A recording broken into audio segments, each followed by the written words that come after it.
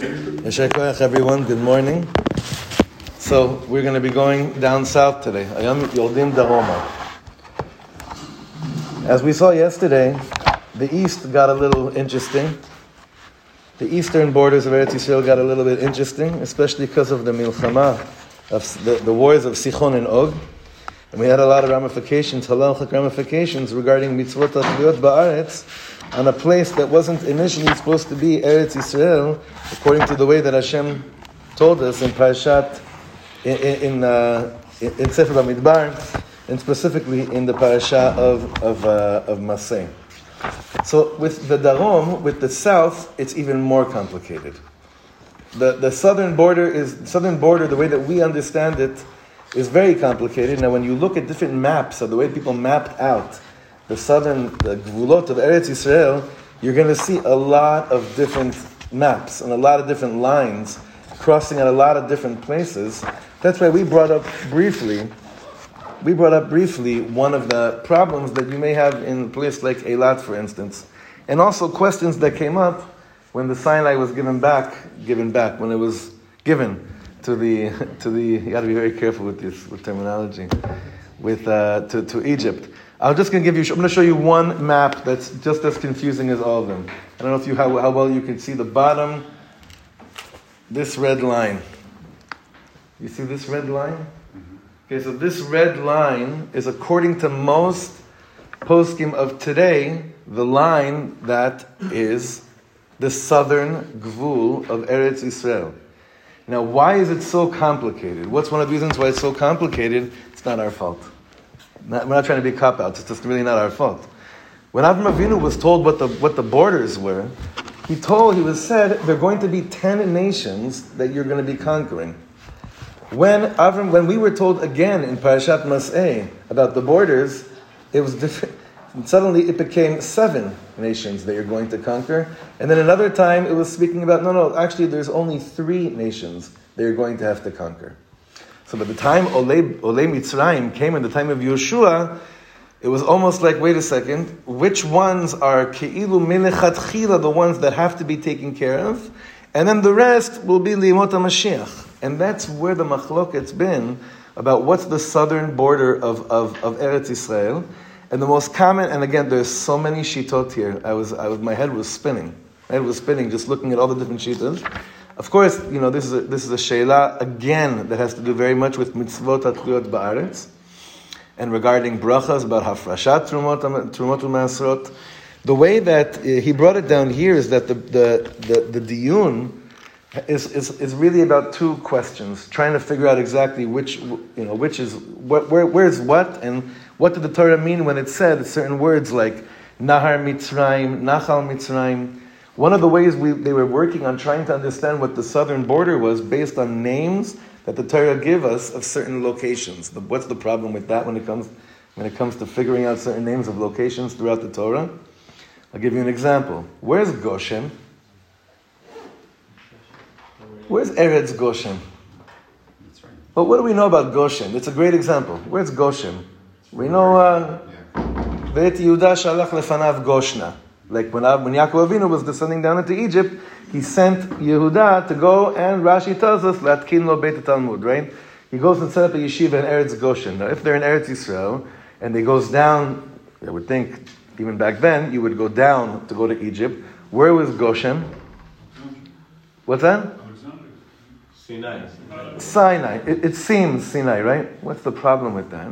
Is that in Sefer Yeshua, in Perek Yud, in one of the milchamot that Yeshua has, that's bichlal not in the area, he's fighting over Eretz Goshen. So that's why the Mefarshei Mikra that are trying to establish where exactly these locations are have a real difficult time. Because some of these names, some places had some places had like 2 locations with the same name. Not South Carolina, North Carolina. That's easy.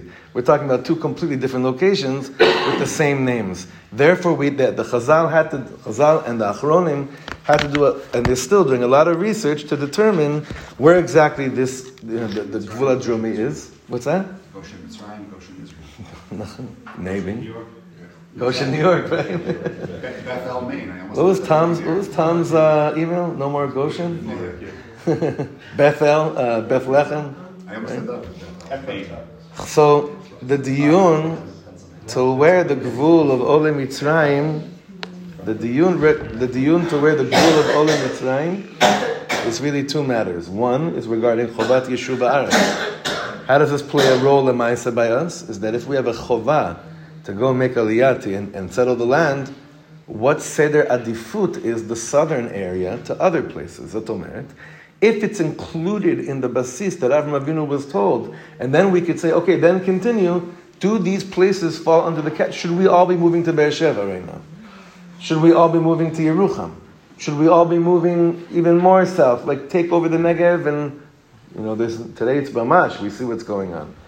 That's the problem, is that it's still unclear till today. And the second thing, like we said before, is like the Chovah of the Mitzvah Tzathluyat Ba'aretz, especially if there was no situation of a Ribbanut Yisraelit. Comes the more modern day Tzioni poskim and say, look, all these shilas were good shilas until Am Yisrael came and established a Medina around those borders again. Because no matter what way you hold, once it's a continuous settlement under Israeli sovereignty, all these shilas and spekas you had, specifically regarding Trumas and Maasros, gamarnu im zeh. Therefore, lamaskana, the mi'ut sheba mi'ut today holds really that Eilat is chutz la'aretz, even though, according to the way that we saw it, according to the map of, let's say, Olei Bavel, it seems that's not part of the original plan. Even the way that I showed you the map that today most people hold by, Eilat is down here. This line goes here. The problem is there's still a chunk of Sinai that is not yet back into our possession. Well, in Shemitah, when they say Oleh Mitzrayim, the Yevakot, that's not Oleh? That Oleh Mitzrayim is basically the Gvulot that's talking about the Tkufa of Yehoshua.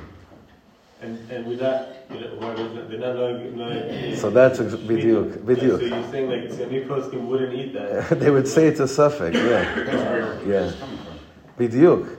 Now, I saw something amazing. This is thrilling me, this topic. Because I saw yesterday, I'm sure you've seen this in Kibbutz Ein HaNatziv. Have you been to Kibbutz Ein HaNatziv? They found there a huge rock, a massive, massive rock from the time of Koresh, where the time of Olei Bavel, right? That on this rock, Dafka there, they reinstituted all the words, the way they understood Chalukat Haaretz. It's still there. It's unbelievable. A massive, massive rock. I'll send you a video of it. And on it is inscribed all the gevulot based on how they understood it. It's not a map, but it's a list. Yeah. It's unbelievable. It's unreal. This is unreal stuff. Which names do they use? Nachon. That's what Achronim have been trying to understand as well. So it's just amazing that we're still in the midst of discovering and revealing all these things. It's a lo yuman. It's an unbelievable thing. But again, if the Torah had never said kol makom asher tidroch kaf raglechem, then it'd be much easier, because it'd be like whatever Hashem told Avraham Avinu, zel gamarnu, go break your heads on everything else. But because the Torah gives us that pasuk, we see already this Eretz Yisrael is not it's like we make Eretz Yisrael bigger. It's an amazing thing, and we have to understand this, and that means that our dwelling here, our yeshuv here, our holding on to this, is actually expanding a mitzvah with halachic ramifications, which is just wild. It's a wild concept.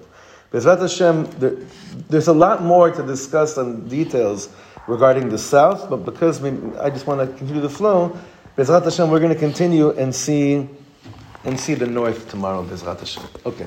Have a wonderful day.